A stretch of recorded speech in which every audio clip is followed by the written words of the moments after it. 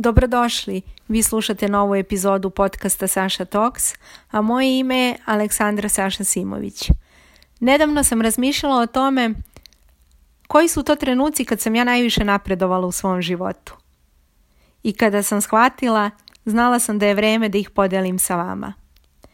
Najviše sam napredovala onda kada sam dozvolila sebi da grešim, ali i da učim iz sopstvenih grešaka. Mlađa Saša nije voljela greške. U tim trenucima osjećala bi krivicu, stid, sram. Nisam vodila baš tako slatke razgovore sa sobom i verujte mi da ni ne želim da se sećam baš svih tih trenutaka. Danas kao 38-godišnja zrela poslovna žena te trenutke ne shvatam više tragično. Prigrlila sam ih i shvatila kao priliku da rastem na 2 nivoa. Na nivou duše i kao žena inspiracija, žena koja je mnogima vetar u leđa. Zato sam shvatila da je izuzetno važno da ovo podelim sa vama i da vam dam podršku da pričate svoju priču. Da delite ono što radite sa svetom jasno i glasno. Ja nisam jasno komunicirala sa svojom publikom i na to mi je ukazala klijentkinja. Jednom prilikom smo se srele da radimo i ona mi je u toku rada rekla: znaš Saša, jednom kada sam prvi put bila u stvari kod tebe na profilu, nisam znala čime se ti tačno baviš, nije mi bilo jasno. Nakon što smo se nas dve rastale, ja sam malo razmislila o tome što mi je rekla, pogledala sam svoj Instagram profil, videla da je žena u pravu, ne komuniciram jasno sa svima vama. Nedugo nakon toga shvatila sam i zašto je to tako. Dugi niz godina gajila sam jedno uverenje koje mi nije služilo, nego me je samo sputavalo. Verovala sam da je jako nepristojno i nekulturno da se hvalimo time što radimo u životu, da pričamo našu priču i da delimo naša postignuća. Kada sam upecala nekako to uverenje, svakog dana ohrabrivala sam sebe da je vreme da to uverenje promenim i uspela sam u tome. Bilo je potrebno vreme, nije se dogodilo preko noći, ali sam uspela da verujem sebi da je potpuno u redu da delimo našu priču i za to postoje 2 razloga.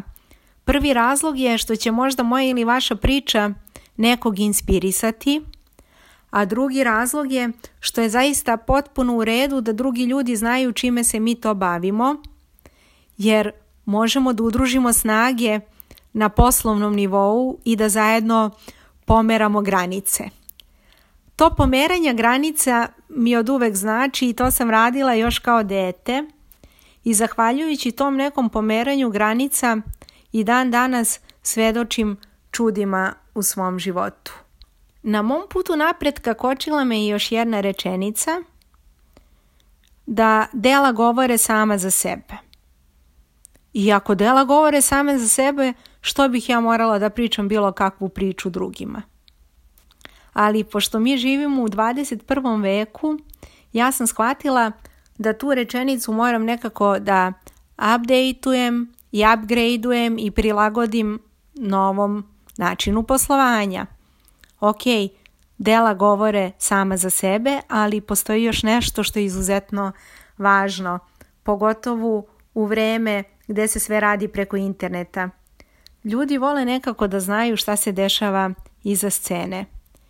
I zbog toga je veoma važno da pričate dobru, autentičnu priču, vašu priču. I da ih pustite da zakorače iza te scene, vaše scene. Da vide kako ste došli na neku ideju za projekat, kakav je bio vaš put koji ste prošli da biste nešto ostvarili, sa kojim izazovima ste se susretali. Kada ljudi sve to nekako čuju od vas, znaju da nisu sami i da postoji još neko na svetu ko je prošao na isti način. Kad sam ja sve to tako lepo složila sebi, bila sam spremna da pričam svoju priču, ali onda sam došla do toga Pa kako da znam da li je moja priča dobra?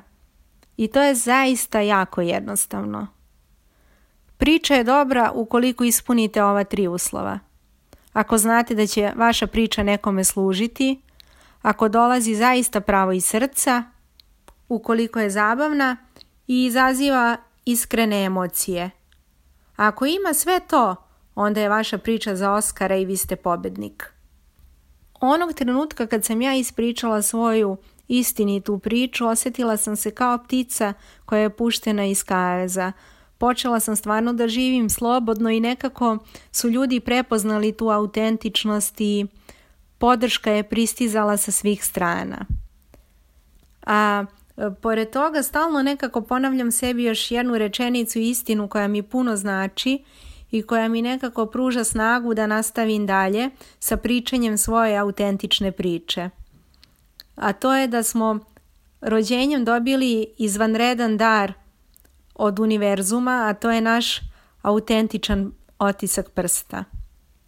I kad znamo da imamo tako jedinstven dar kao što je autentičan otisak prsta, kako onda da nemamo autentičnu priču? I kad god posumnjate u sebe da vaša priča možda nije dovoljno dobra, pa znate da je autentična samim tim što ne postoji na svetu ni jedna osoba kao što ste vi ili možda ja.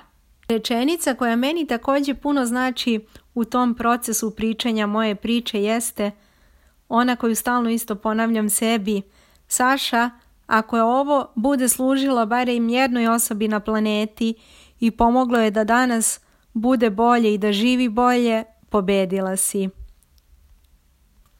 Ukoliko ste, na primjer, napustili korporaciju da biste se bavili jogom, NLP-om ili nekom drugom tehnikom, vaša priča je zlata vredna i možda će baš danas da pomogne nekome ko se nalazi u situaciji u kojoj ste vi bili. Jer kada mislite da ste sami na svetu, teško vam je da iskoračite iz komfort zone da biste živjeli po merama vašeg srca. Ali kada čujete da je neko već prošao put na koji već tek vi treba da krenete, onda bude nekako lakše. I moram za kraj da vam kažem još nešto. Neustrašivost koju dobijete kada izađete na scenu se sada možda krije upravo iza scene. I to u svakom trenutku kad ste vi menjali život iz korena. I molim vas samo da zapamtite još jednu stvar, a to je da nijedna priča nije glupa. I to sve dok je piše i priča vaše srce. Do sljedeće epizode, s ljubavlju, vaša Saša.